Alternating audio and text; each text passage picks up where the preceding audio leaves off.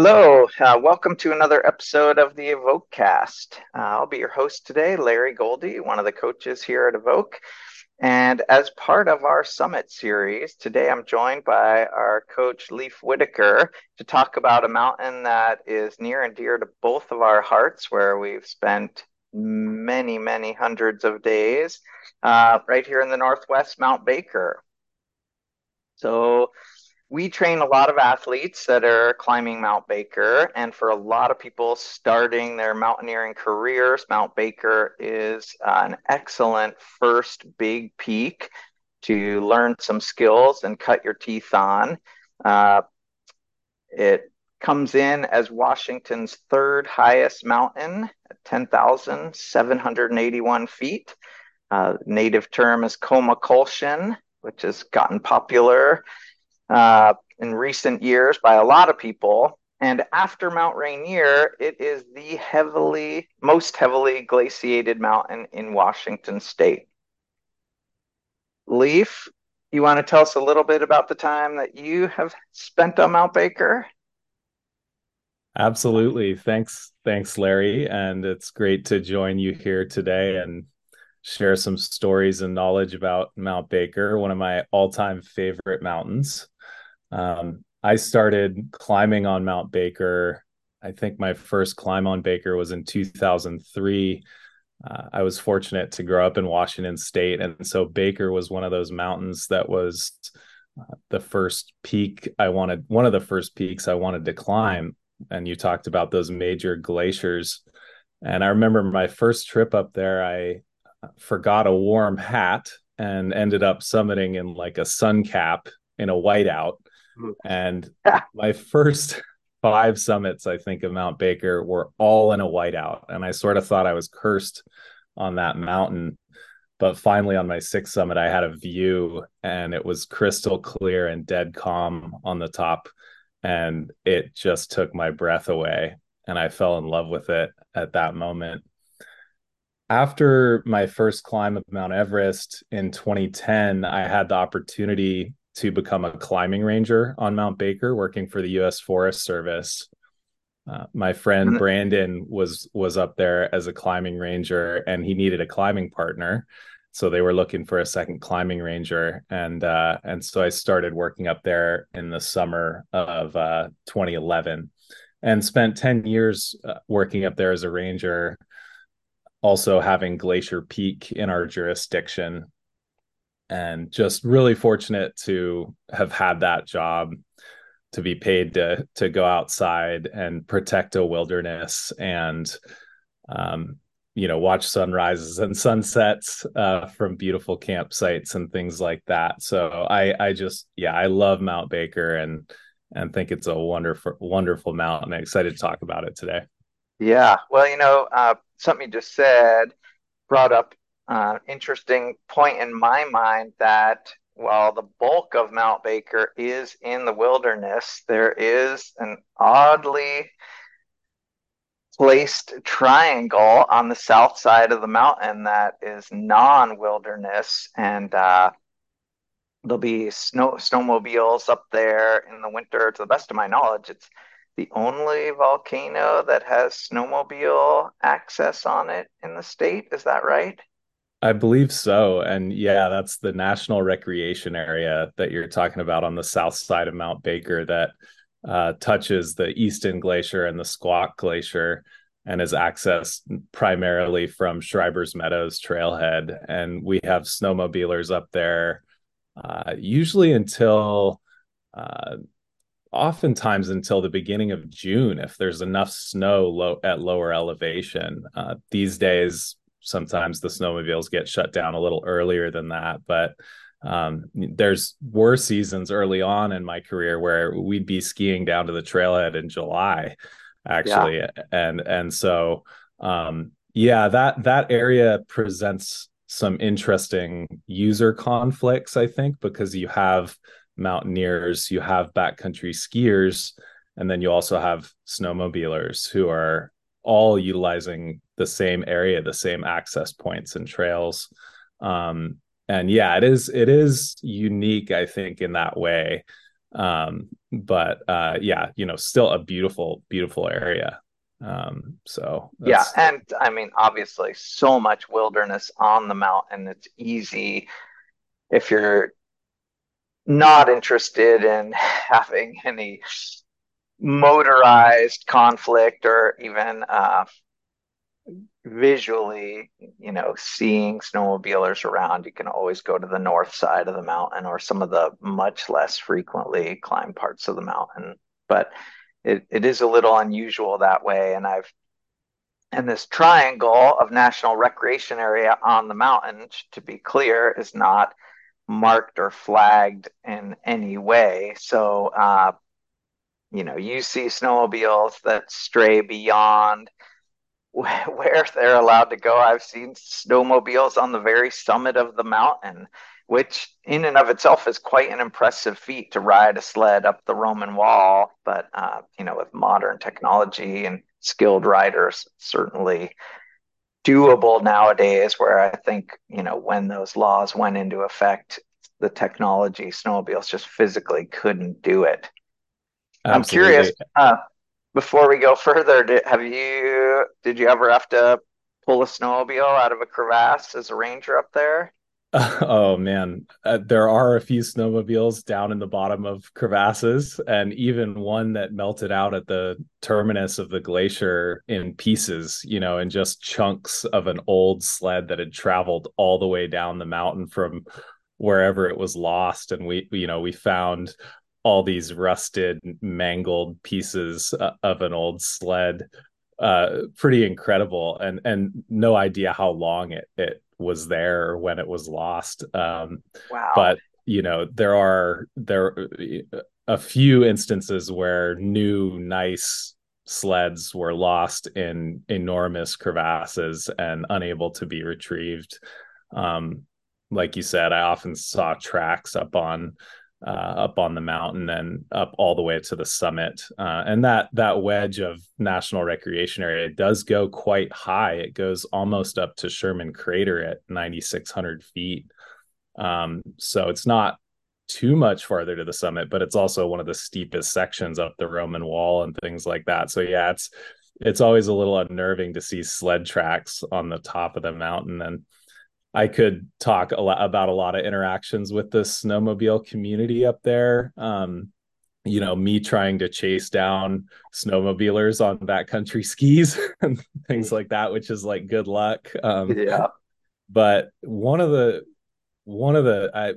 kind of most intense rescue scenarios that I had on Mount Baker happened on my very first weekend of work as a climbing ranger. Literally my first weekend. And Brandon and I skinned up the glacier. We were a little bit slow getting out of the gates that morning and camped lower on the mountain than we typically would. We camped at a place called Peanut Knob, which snowmobilers will know, but it's partway down the Rocky Creek drainage, below Sandy Camp, where we would normally camp to climb. And we ended up going to the summit the next day and skiing down the Easton route.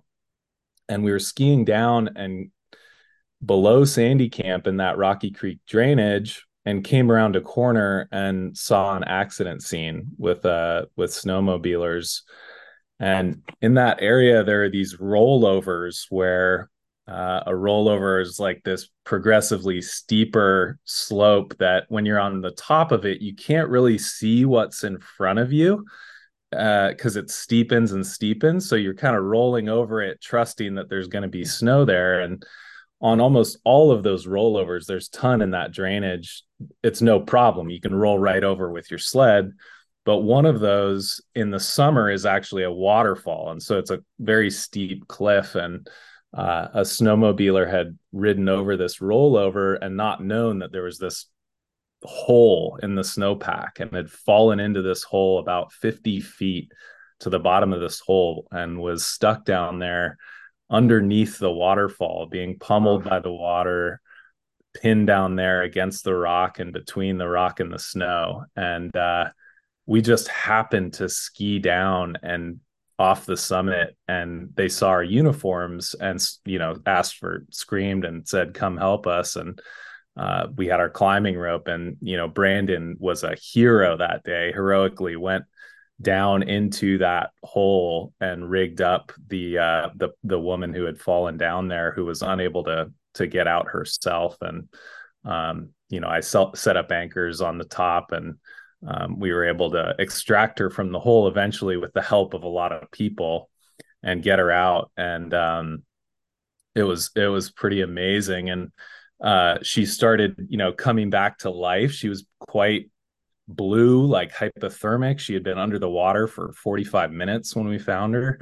And she started coming back and being more responsive, and her vitals started improving. And then we had a helicopter rescue, but the thing was, there was a rescue on Mount Shuxon the same day. And so the normal rescue that we would get on Mount Baker would be from Whidbey Island Naval Air Station, but they were occupied on Mount Shuxon. So we got a helicopter from the U.S. Coast Guard out of Port Angeles, a Marine helicopter. And they Oh, came wow. up to about 6,000 feet where this accident was, and uh, were heavy on fuel, and so could not even hover.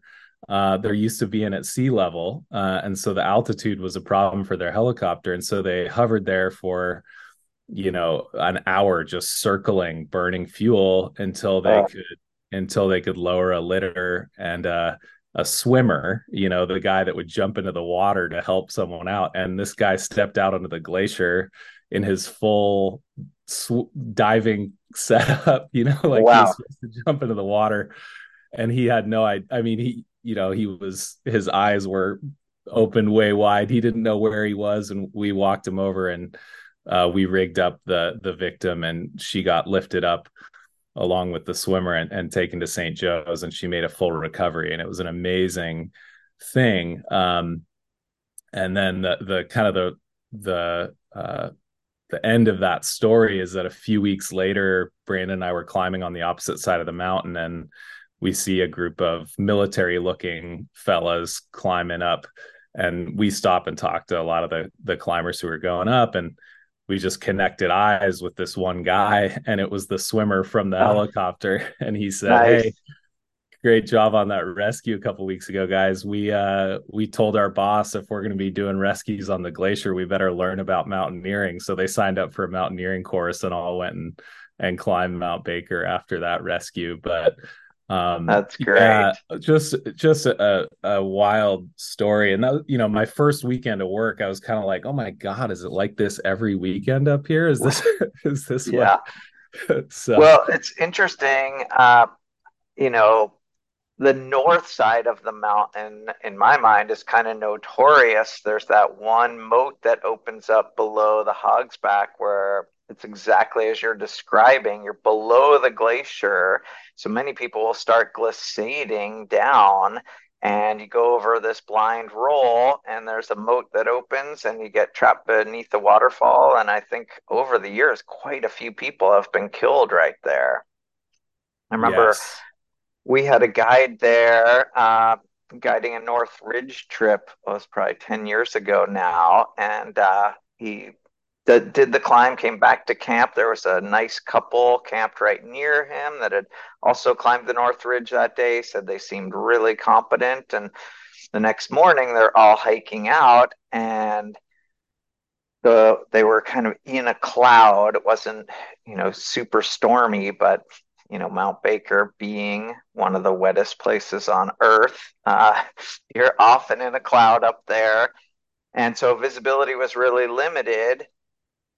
And the guide and his guests continued down, and when they got on the trail, they saw the husband there saying, "Hey, have you seen my wife? Like, we started down a little while ago, and I can't find her."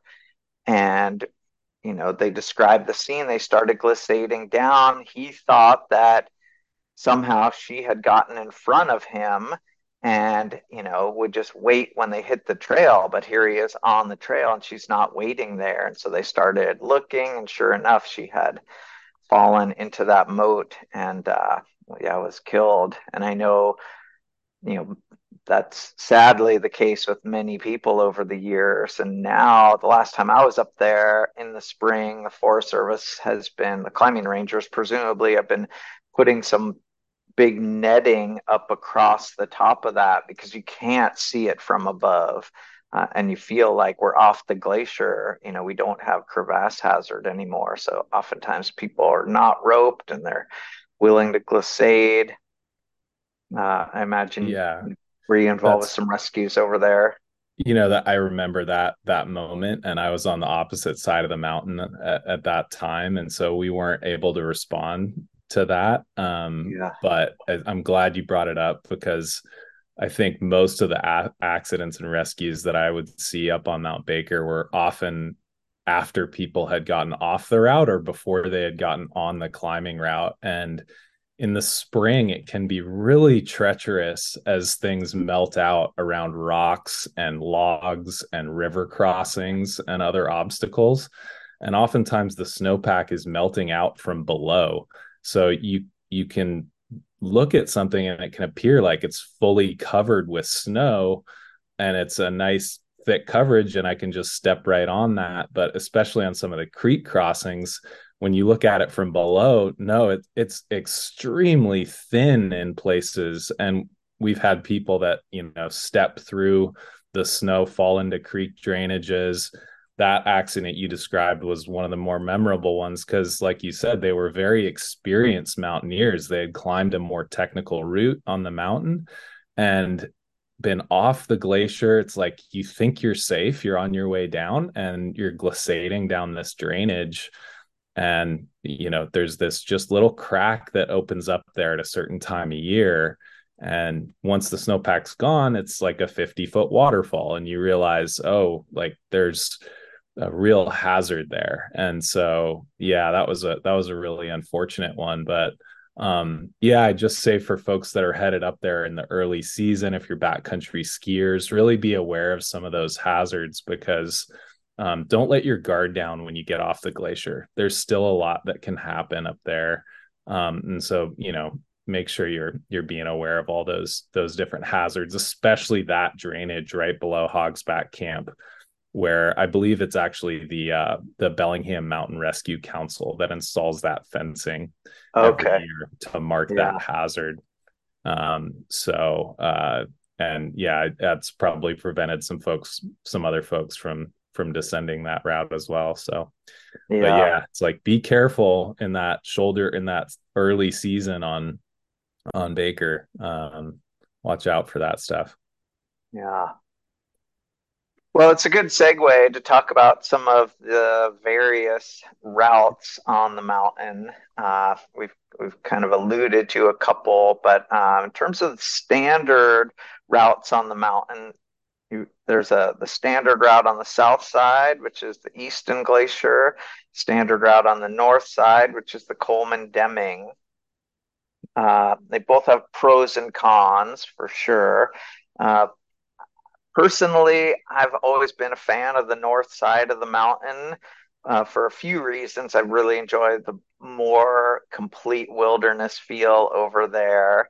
And then, it's called the Coleman Deming Route, and you climb the Coleman Glacier up to a high saddle, and then you kind of wrap around onto a more, southwesterly aspect of the mountain and get on the upper Deming Glacier into the Roman Wall. And so it's a little more of a tour of the mountain. Uh, and no more technically challenging than the standard route on the south side, but I think a little more interesting, and, arguably a little more objectively dangerous, having to walk under Colfax Peak, which, for some people is a little more hazard than they are comfortable with. Uh, Yeah, at some point, I would love to touch on how the mountain has been changing over time with climate change. And, I think of it as a short amount of time geologically. I've been climbing that mountain for 30 years. but the amount of change I've seen in 30 years is dramatic up there. And I know some people feel, things like Colfax, there's a giant serac that calves off with some regularity, a few times a year, can drop house size chunks of ice right onto the climbing route, the main climbing route on that side of the mountain. And certainly, if you're there at the time, it could be catastrophic. But, Yeah. 99% of the time, everything's fine. And if you N- just hustle through that section, your exposure is minimized. No, I'm Whereas glad on, you touched on that because that area has always scared me. And it's gotten worse and worse in recent years where you do see pretty frequent, breakup happening there, and you'll hear it talking and moving sometimes as you're going beneath it. And as a climbing ranger, we spend so much time up there, and yourself as a guide, you've probably walked underneath that thing, many, many times.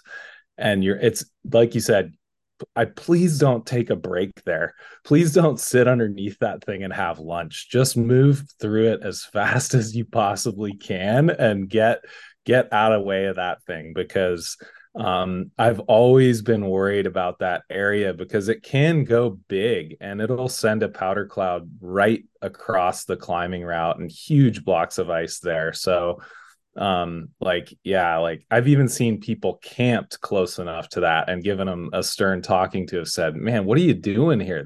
You see all this stuff hanging over your head, like let's move your camp, hundreds of yards away from this because this is a really, really dangerous objective hazard. So yeah, move through there quickly. Spend as little time underneath that hazard as you can. Speed is safety in that area. For me as a climbing ranger, I joke like about the climbing ranger profession.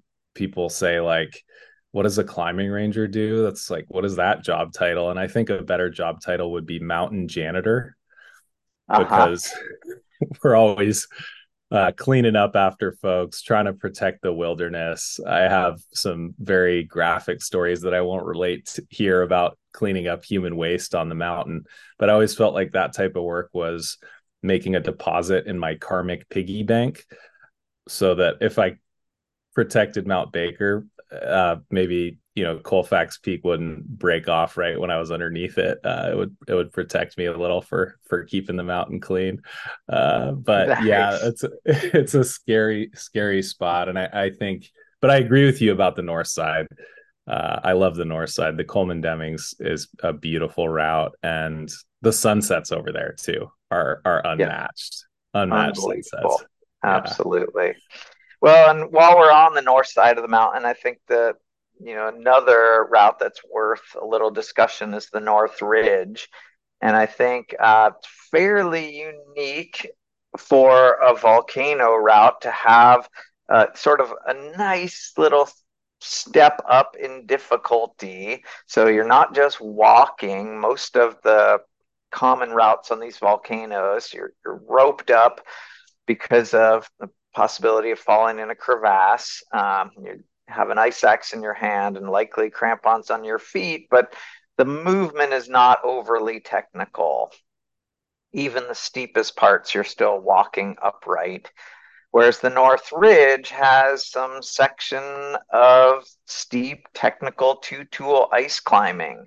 And it's relatively short, it's just a few pitches, but it's got some steep terrain leading up to it.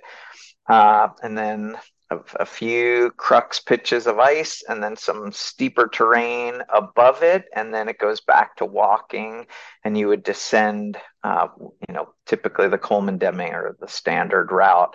And so it's a great route in a lot of alpine climbers' progressions. If they have more ambitious goals in the future, it's a way of uh, you know stepping up the technical difficulty, uh, but just in a very manageable step. It's a really nice stepping stone to go from one of the standard routes to something like the North Ridge before thinking about tackling, a more ambitious objective somewhere up in the Alaska range or, potentially in the Himalaya. Absolutely. The North Ridge is such a classic and a beautiful route. You described it really well there. And it, starting with some complex glacier travel on the lower Coleman to access the ridge, and then those ice pitches toward the top of the route are what a position. You're right on this ridge with the Roosevelt on your left side, which is a never traveled because it's such a broken up glacier, and you're looking out at the Coleman ice fall on your right side, the Coleman head wall, which is another very rarely climbed route off to the right. And yeah, just a beautiful route. And I think exactly like you said, it's that next step up in technicality, a great stepping stone to start doing some more technical, bigger routes, sort of the equivalent of Liberty Ridge on Mount Rainier. I think it's Mount Baker's Liberty Ridge. Right. And the other thing on the north side that you'll often see is, as far as a guided trip goes, is to do some ice climbing or seracking down in the lower Coleman. There's a camp called Harrison Camp, or colloquially it's known as Mirkwood, because it's this kind of dark, buggy camp down there. But you can access the lower Coleman Glacier, where there's some big ice towers and walls that are great for practicing ice climbing on glacial ice. And so a lot of trips will kind of do a couple days of prep down there on the lower Coleman, learn some ice climbing skills down there, and then the apex of that trip would be an ascent of the North Ridge. And so I think for folks who are, looking to take that next step up, that's a great option. Absolutely. Yeah, it makes me think, you know, I I don't keep track of how many times I've climbed mountains and including Mount Baker, but I'm sure it's over 100. And one of the times that really stands out for me, I'm not going to remember the year, maybe '07 or '08, somewhere in there, but it was a huge winter. You might remember this actually. It was a winter that uh, that piece of terrain right above the very first stream you cross on the north side. Uh, the Forest Service had just built a new bridge and across this creek, and the very next winter, a huge avalanche came down and just swept the bridge away. And so, even well into summer, this was July 5th, and you could just walk, 200 feet from your car on dry ground and then get on snow and go to the summit and back on snow.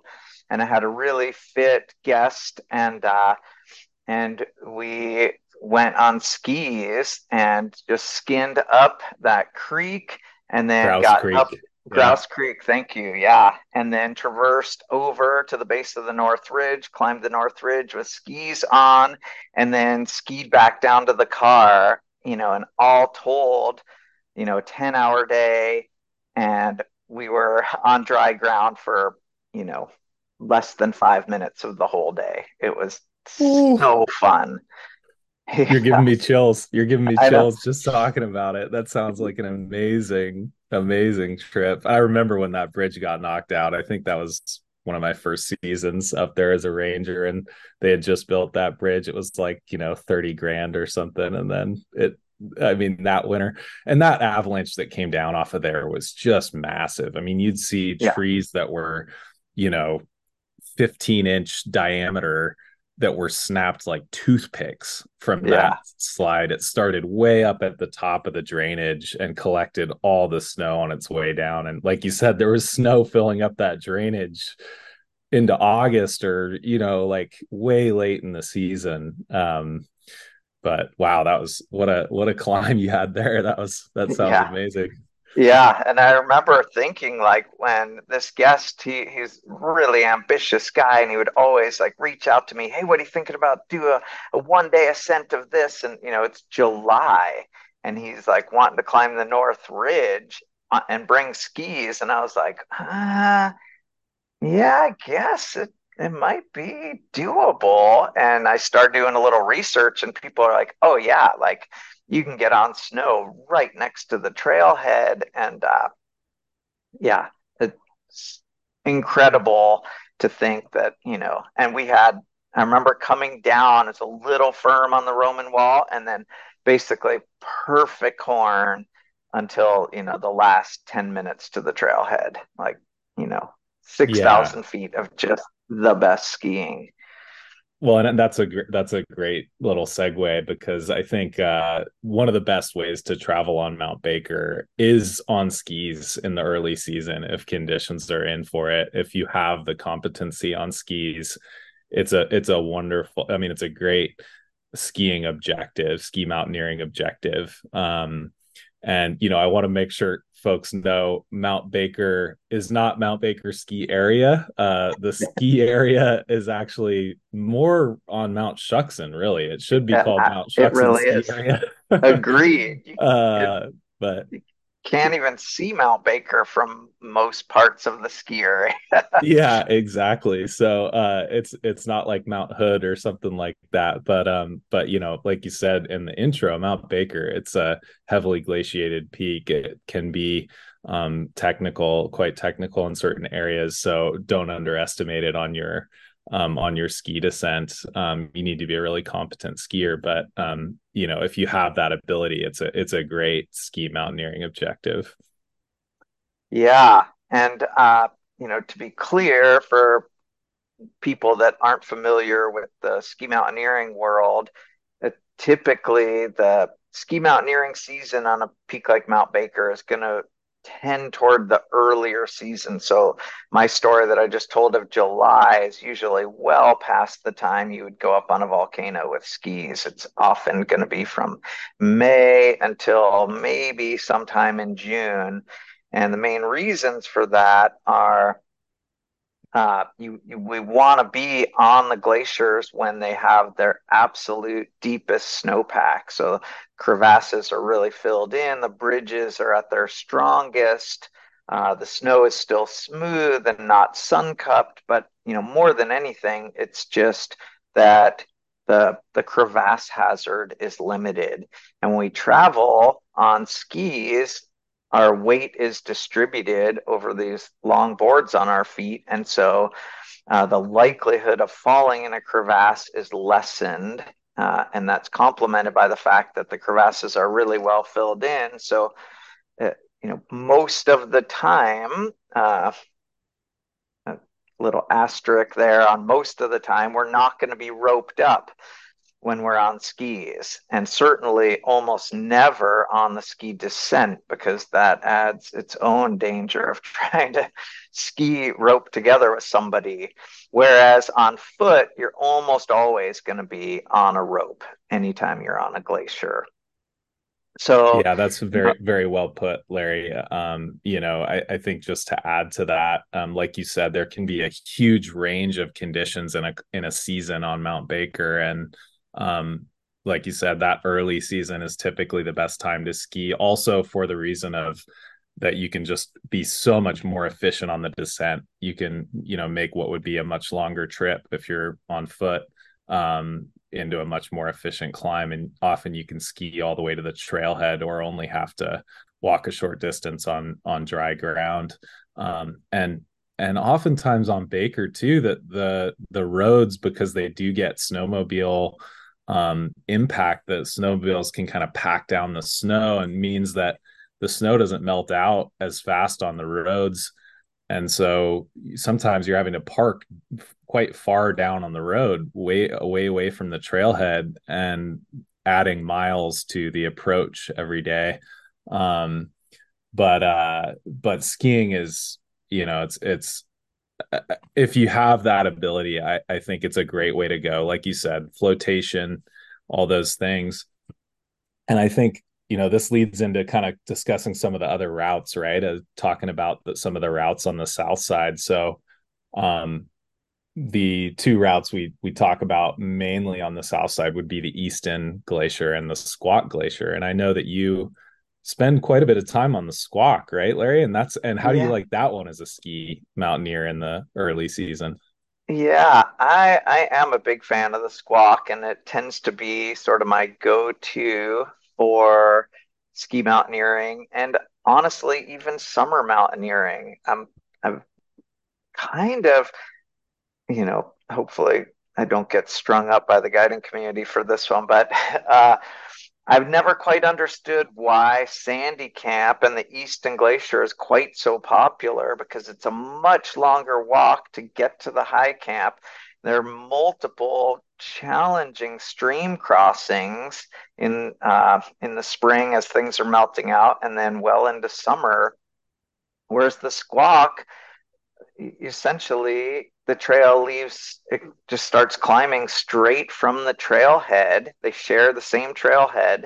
It's a beautiful high camp up at Cragview, and it's a really direct route to the summit. And historically, it's been much less crowded than Sandy Camp and the Easton Glacier.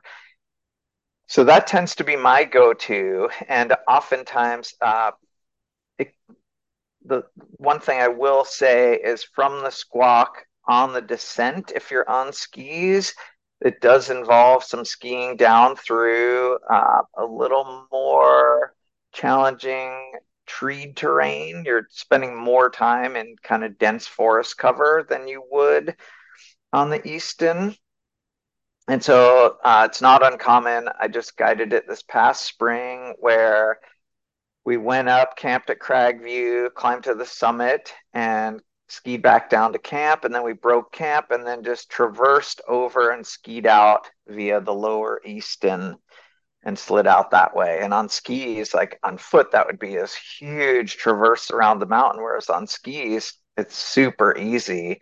And, that's one of the things I love about ski travel is just that ability to just stand on your skis and glide across literally miles of terrain that would be so tedious to walk across.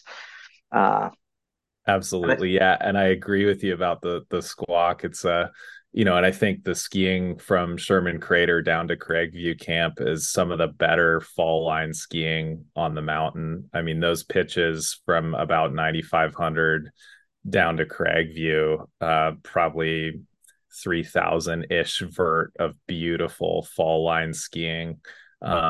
Couple crevasses in there, but usually fairly straightforward early in the season. And yeah, just to step back quickly and do a quick review, the Coleman Deming and the Easton are the two most popular routes on Mount Baker by far. They get the huge majority of the traffic on the mountain. They're very similar technically. They require a lot of the same demands physically and fitness wise. And I think there are just very small differences between them. The Squawk is in the same boat with those two. It sees less traffic for whatever reason. It just doesn't get as much traffic over there. But technically, fitness wise, I think those three are all quite similar, climbs and descents. And we can talk a little bit more about the demands of that, but I just wanted to kind of review that and make sure everyone understood those differences. And all of those three routes come quite close to each other on the final pitch toward the summit. The Roman Wall is the last section of the climb, about say 1,200 vertical feet, and it's quite steep there. And the Squawk and the Easton meet at Sherman Crater, and the Coleman Deming climbs the looker's left side, the climber's left side of the Roman Wall, and the Easton and the Squawk climb the climber's right side of the Roman Wall, and then they meet up on the top. So but yeah, those are the three, I would say, sort of entry level routes on Mount Baker. yeah. Yeah, and one of the interesting things about the Roman wall is how much conditions and even the slope angle can change over the course of the summer. So when there's a lot of snow in the early season, the Roman wall doesn't feel all that steep. And it's in the neighborhood of 40 degrees. But you're kicking in big giant steps, or oftentimes there'll be a really well-established track.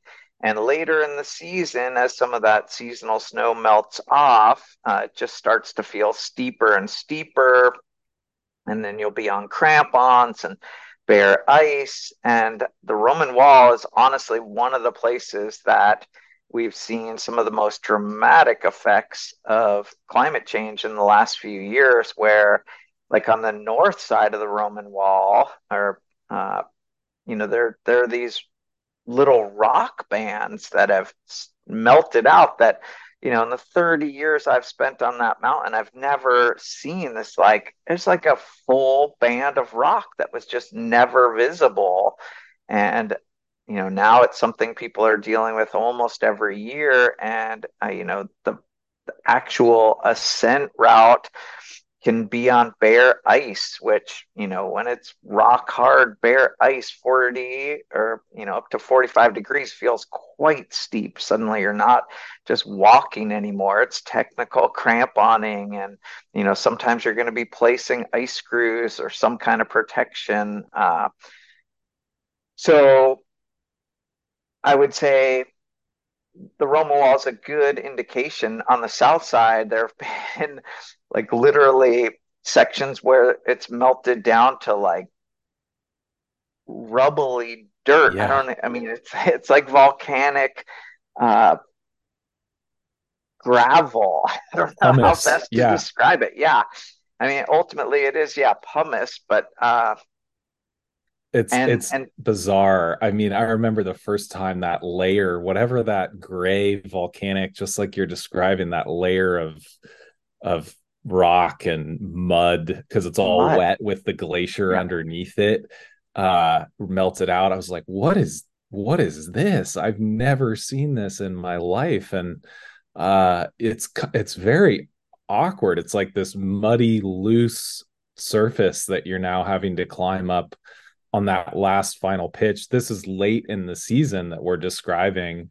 It shows the variation seasonally that you can get on Mount Baker and how the routes become a lot more difficult. And that's with climate change, or these changes that we're seeing on the glacier. We're certainly seeing, you know, trips lean more into the early season when there's better coverage on the glacier. And oftentimes, for a guided party late in the season, the technicality of what you're describing, that steep, hard ice, it gets really broken up in certain sections on some of these routes too, where it just becomes like we're just going to have to mess around too much with stuff. It's not going to be time efficient to protect this well and travel over this safely. Where we're just not going to summit today, just due to conditions. So if yeah, you're thinking about a trip on Mount Baker, ski mountaineering early season, but even traditional mountaineering, I'd say look to get up there a little on the earlier side than maybe traditional. Try to be up there in June and July. And when you get into August nowadays, it starts to be really broken up and messy, with everything you're describing. yeah. This has been a big topic in the guiding community because Mount Baker is such a heavily guided mountain. And, as guides, we're out there all the time and we're seeing these changes over the years. And it does feel like, in a lot of ways, any glacier climbing, at least here in the North Cascades, the season is shifting earlier and earlier each year. You're able to start moving on the mountain even without flotation, like skis or snowshoes, earlier in the year. And then the route is getting into sort of late season conditions earlier and earlier. And a lot of companies are lowering their guiding ratios later in the season because it is so much more technical. You can't always take 3 or 4 people up because, you're not just spread out on a rope all moving together anymore. You're actually belaying some sections, and uh, you just can't do that with, larger groups. And then some companies are just stopping guiding altogether, uh, you know, when it gets into really challenging later season conditions.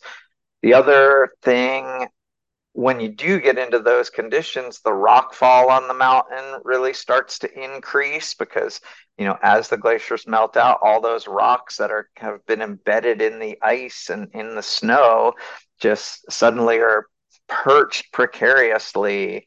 And I've had a few of those experiences the last few years where these areas where I rarely think of, as being rock fall hazard, suddenly, just this constant barrage of rocks. Because just a few years ago wasn't even uh, that late in the season, but it was right after we had that heat dome. So that must have been, was that 2020 or 2021? Uh, where I turned around at the base of the North Ridge because it was just this steady barrage of rocks coming down.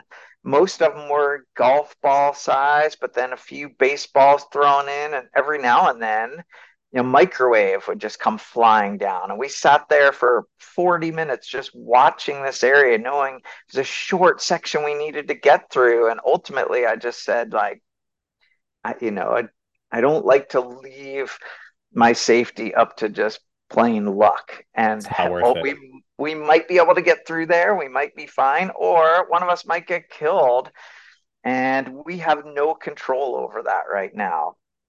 And so that's the other big change I've seen as we get into those later season conditions. The rock fall on these big snowy mountains suddenly becomes a real concern. So I think for Absolutely. all those Yeah. reasons, yeah, the climbing seasons are starting to shift earlier and earlier. Yep. Yep. Yeah. And I mean, I think that's a good reminder too on just general safety on these mountains is be aware of what's above you. Oftentimes we forget to look up and identify hazards that are over our head and make sure when you take your rest breaks and when you group up for lunch and things like that, that you're in a spot where you are out of the way completely of that overhead objective hazard, that hang fire. Because that you have that on the standard routes as well, especially later in the season. I've seen a lot of folks stopped in places where they're putting themselves at risk just sitting there. Yeah. So take a look in all directions, including above you, and make sure that you're not, sitting under a bunch of rocks that are threatening to break free. But the other thing too is there's this band of sort of steeper terrain that really travels contours around the mountain at about 9,000 feet. And on the Easton and the Squawk, that typically manifests in a very large crevasse at about that area. And I remember one year, I don't know, 3, 4, 5 years ago, where most of the guide services shut down their trips entirely because there just was not an efficient or safe way to get through there. And I remember spending time with my partner Brandon traveling around looking for a feasible route. And we spent an entire day going all around looking at every different angle of trying to get through there. And there just wasn't anything unless you were willing to, rappel down into a deep crevasse and some get across the other side or, do some sort of other technical work that would be just to climb Mount Baker. That's not really what you expect. Like you don't want to be getting into that on a mountain like Mount Baker. So yeah, just like you said, earlier and earlier now, folks are starting to lean into those earlier season climbs. But then the other thing to remember is the weather can always change, especially early in the season. It's pretty unpredictable in June. We in Washington always joke it's called January because it ends up being probably snowing, cold, raining. I mean, I've had some of the worst weather in June on mountains ever. So you're kind of it's about threading the needle of like we want a good weather window, but we also want good conditions on the glacier. Yeah. I've spent many unpleasant nights in the mountains in January. Uh, Yeah, well, that actually brings to mind maybe we shift gears a little bit and just talk about, I'm sure as a climbing ranger and now as a coach, just some of the challenges that you try to counsel people about for climbing Mount Baker. And I'll just speak briefly as a guide. One of the benefits of hiring a guide is that you're up there with someone who is familiar with the route and they're telling you, what you should bring and they're pacing you and they know where to take breaks and safe places. Uh, but, if you go without a guide, there are some important things to be aware of. And I think you and I have probably both seen a number of areas that people commonly make mistakes that, potentially cost them their chance of summiting the mountain. Do you want to speak to that a little bit? Absolutely. Yeah, I think it's very easy to underestimate Mount Baker. And one of the more common things I see is folks that have thought, it's only 10,781 feet, not even an 11,000-foot peak. And, if you're coming somewhere from Colorado or from Utah, it's like the ski lift goes higher than that. So Right. what's the big deal? But it is not to be underestimated. It can be very challenging and technical, and also just a lot of vert. These trailheads are usually at about 3,000 or 3,500 feet. So getting up to the summit is 7K of vertical. And that's a pretty big day. And I think for mountaineers who are intending to camp up there and spend multiple nights carrying food, carrying their tents, all their clothing to stay warm, fuel, you can end up having quite a heavy pack on the approach. And I think in some ways the approaches on these routes is almost more challenging because you do have a quite heavy pack. You're carrying a heavy load. The trails are usually pretty steep. They're not casual walking trails. On the south side, you start fairly moderately in Shriver's Meadows, but then you get into the switchbacks, getting up to more of its meadow, and you get up onto the railroad grade, which is a nice steep grade with a drop off on one side. It's very picturesque and sort of spooky to look off that one edge, and the trail just like is right on this ridge line with a steep drop on one side, and you're carrying this heavy pack, and Yeah. maybe you're walking in your beefy mountaineering boots. And that can be a push on that first day, just the approach.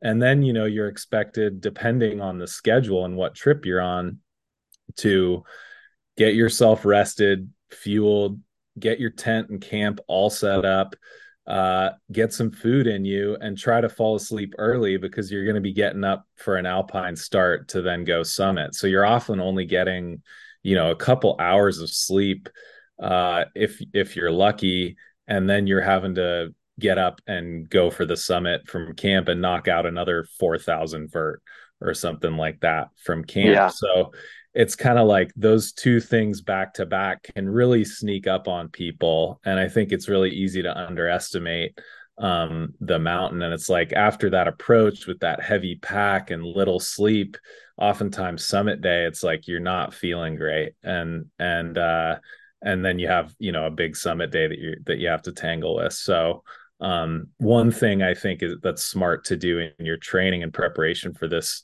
mountain is to try to get two back-to-back long days of hiking if you can. Put some weight in your pack, get out and get some vertical, and really just like be outdoors in the elements on your feet for a long day, back to back, 2 days in a row. And I think that's sort of an important prep to be ready for what you're going to experience on Mount Baker. But yeah, I think the approach is often a real challenge for folks. Yeah. It's funny you say that because I was thinking the exact same thing. Uh, For many, many climbers on that mountain, the first day of getting to camp is by far the hardest day of the trip. And as a guide, the thing that I really try to do for most people, I'm going to have them explode their pack and I'm going to be absolutely ruthless in pulling things out of their pack that they don't need. You think about it, you're spending 1 or 2 nights up there. And as you just described, those nights can be really quite short. And so you don't need a lot of creature comforts in camp. What you need is a light pack for those many hours that you're spending lugging that thing around. And the mantra we often use with our guests is ounces add up to pounds and pounds add up to pain. And for many people, you're not going to be able to pull something out of your pack that weighs a pound or two. You're pulling out, oh, this is a few ounces. Oh, this is a few ounces. Let's take this instead because it's a few ounces lighter. And they all add up to being able to go lighter. But I can't emphasize that enough. You need certain requisite equipment, in terms of technical equipment, your harness, your helmet, your ice axe, your crampons. And then you need clothing to be comfortable up there. And you certainly need food. And food, it should be said, is the only thing in your pack that actually gives you energy. Everything else in your pack takes away your energy. So food is not the place to save weight. But water can be a great place to save weight because there's water all over the place up there. You can fill up your water, on most routes on the mountain every hour if you want to. So you don't need to carry, 8 pounds of water. You can just carry 2 pounds and fill it up every time you pass a creek. So there are a lot of little tricks like that, but I think trying to go as light as you can safely go is one of the most important things. Uh, the fact that the mountain is so low in elevation, I think, is a huge advantage for people because you can do a relatively rapid ascent. There's no need for really acclimatization. Very few people have any sort of altitude related issues up there. So, it's a great mountain in that regard to sort of cut your teeth on mountaineering without having to really worry about altitude Yep. considerations. Yep. And I would just totally agree there. I think it's one of the best mountains you can go to and start to learn some of the basics mountaineering skills. And there are a lot of different options as far as what you can sign up for with guide services. And, we're talking about a rapid, sort of a quicker trip where you really are just focused on reaching the summit. But there are a lot of trips where you spend, 6 days up there learning crevasse rescue, learning ice axe techniques, crampon techniques, rope work, all these sorts of things. And I think it's a fantastic mountain to do one of those sorts of courses on if you're just getting into mountaineering, because of, yes, it is quite low elevation. Because of that, the weather tends to be a little bit warmer than, say, on a Mount Rainier.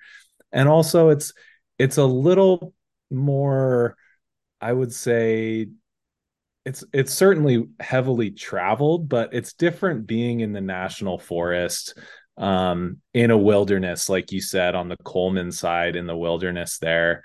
um it feels a little more wild. It's not quite as, you're not, certainly not starting on a paved path, Right. or anything like that. Like you're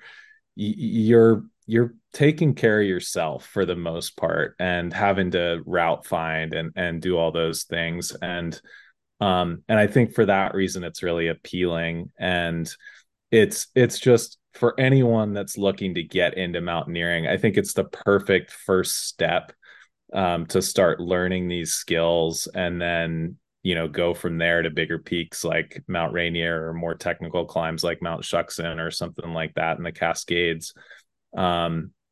So yeah, I think it's great, great in that regard. And even for folks who are non-guided and wanting to to learn about mountaineering, Baker's a good one to start on. And if you have some friends who have some skills or mentors that you can learn from, doing that sort of thing on Mount Baker is great. And that's kind of what, for me, that was my, my progression. Yeah. So Well, yeah, I, I recommend it.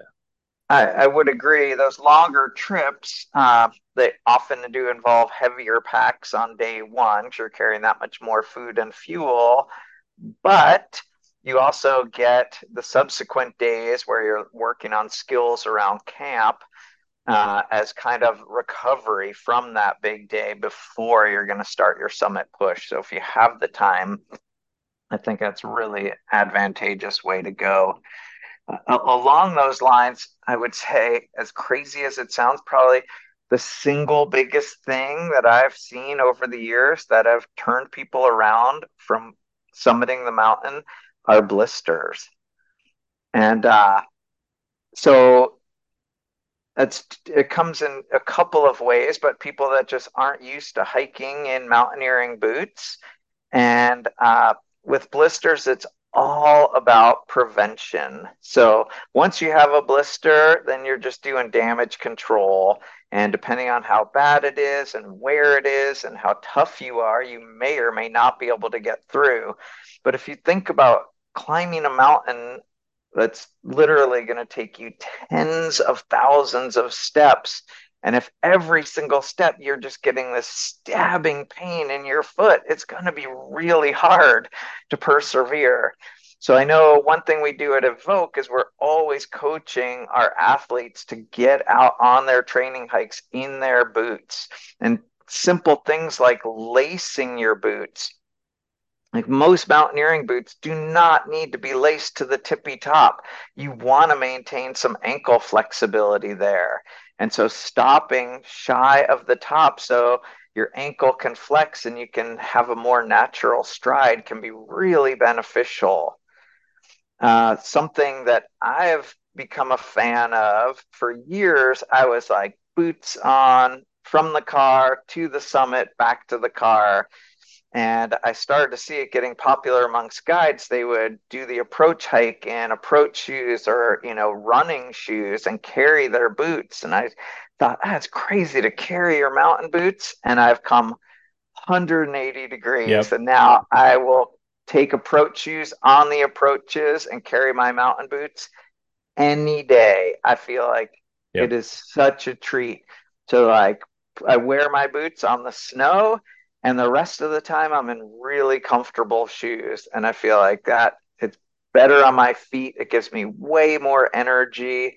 I'm such an advocate of going that route nowadays. Yeah, I completely agree. I had the exact same transition, Larry, in my thinking, just like that. As that's really funny because it was like, yeah, what are these people doing in sneakers on on these approaches? But then you try it out, and it is kind of annoying to have to put your boots, strap your boots to the side of your pack. A big heavy mountaineering boot certainly adds to the pack weight, but the benefit on your feet, and like a lot of these trails are really rocky. I mean, it's called Rocky Creek for a reason on the south side because it's just like the trail goes right up a bouldery creek, and yeah, that can be really awkward in a stiff mountaineering boot. But two things came to mind. One on this subject, I once saw a guide leading his entire team. He had like, 8 clients or something behind him, and they were walking up the Rocky Creek drainage on the south side, and he was wearing flip flops. Whoa. And that goes a little too far. That's a bit extreme for sure. Yeah. Meanwhile, his clients behind him have their like mountaineering boots and are clambering around, and he's walking in flip flops up the trail. So we definitely like. I think I called the guide service and was like, "Hey, like not the best example to set." So I wouldn't recommend that because you're gonna stub your toe or, tear yourself up doing that. But funny story. But the other thing that you mentioned about blisters, and you touched on it, but that's a strategy tip I give to people that I coach on every mountain. And the way that I've thought about it is self care is team care. And it's so important to first take care of yourself and make sure that you're in good condition before then trying to contribute to the team. And blisters are the perfect example. If you are start feeling a blister develop early on in the trip and you're self-conscious about asking the group to stop so you can adjust your boot, okay, now you let this blister develop, it blows up, and now you're, like you said, suffering and in pain for the entire trip. And then what kind of a teammate are you then? And how can you contribute to the team then? You're going to be much weaker and distracted and suffering the entire time. Whereas if you stop for 3 minutes, ask the team to stop and adjust your boot early on and avoid that situation, or apply some moleskin or some duct tape or whatever your methodology, whatever you're using for the blisters. Now you've saved the team. You've kept yourself a strong link in this chain. And so it's like, deal with that stuff. Don't hide it and just try to keep up with everyone and then have this massive blister on your foot for your whole trip. So self-care is team care is something, Yeah. I think, and it can apply in a lot of different areas. No, I fully agree. As guides, we're always telling people if you can stop at the first sign of a hot spot, that's when we can deal with it. And it's easy to prevent a hot spot from becoming a blister. There's all sorts of great materials that we can put over it. But once you get to the point where it's truly a blister, you're going to be dealing with it the entire trip. And honestly, I've seen it shut down a lot of seemingly tough people. Uh, yeah, it seems like this tiny little thing, but it turns many people back from summiting that mountain. Yeah, absolutely. So yeah, I guess the only other things I would say as far as strategy tips on Mount Baker, or maybe some training tips up there, um, is, work on your technical skills a little bit if you have the opportunity to do that before a climb. I mean, if you're taking a course, you might not have that chance, but having your, like you said, your pack dialed, your layering system dialed, um, being able to move efficiently with crampons and knowing how to walk on a rope team, those little details can save you so much time and energy when it comes to the summit climb. So if you have a chance to uh, practice those skills before your climb, especially if it's one of the faster climbs, it's definitely worthwhile and going to save you a lot of energy up there. If you're a non-guided climber too, the nice thing about Baker, as opposed to many other mountains, is that it's very, very accessible. There's basically no permitting. Yeah. You just go up there and you don't have to. I mean, there's a voluntary climbing registration, mostly for your safety, but in the current status on Mount Baker, it's a permit is not required to go climb it or anything. So there's very little red tape, which has its upsides and downsides. But from the perspective of just the everyday climber who wants to go do something, it's pretty nice. It's a very place where you can very easily access and go explore and sort of have fun, have an adventure up there. And there's many other routes too on the mountain that we haven't touched on. A couple other routes that are very, not nearly as popular. They see a few trips every year, sort of thing. But Baker has really so much to offer and a lot of different levels of difficulty. And yeah, I highly recommend it for anyone that's looking into starting their mountaineering career or just hasn't been up to the Northwest. It's such like a Northwest style peak, Cascade volcano. Um, so yeah, go up Yeah. there and enjoy it, man. I bet me and Larry could wax for a couple more hours just telling stories. I spent a good chunk of my life up there. I do think it's a really good point you make about just the lack of red tape. What it enables people is just to take advantage of a weather window. When conditions are good, you just need to get your own personal stuff together and go. which is not always the case on a lot of other mountains where you need a camping permit or a reservation. So enjoy it while that is the case, because as we've learned in a lot of other places, these things we take for granted as being so easy to deal with, they don't always stay that way as they get more and more popular. So, well, yeah, that was great. Thanks for your time today, Leif. Fun to chat Thanks, about Larry. Mount Baker. It really is. Yeah, absolutely. Yeah, great chatting with you about it. I'm excited to hear some more stories in the future, and we'll have to get up there for a ski this spring, huh? That sounds great. Would love to do that. All right. Okay, well, thanks to everybody for tuning in to another episode of the Evoke Cast, and continue to listen for our upcoming series that we're calling the Summit Series on various mountains around the world that we train a lot of athletes for their attempts on. Thanks again. Thanks, everyone.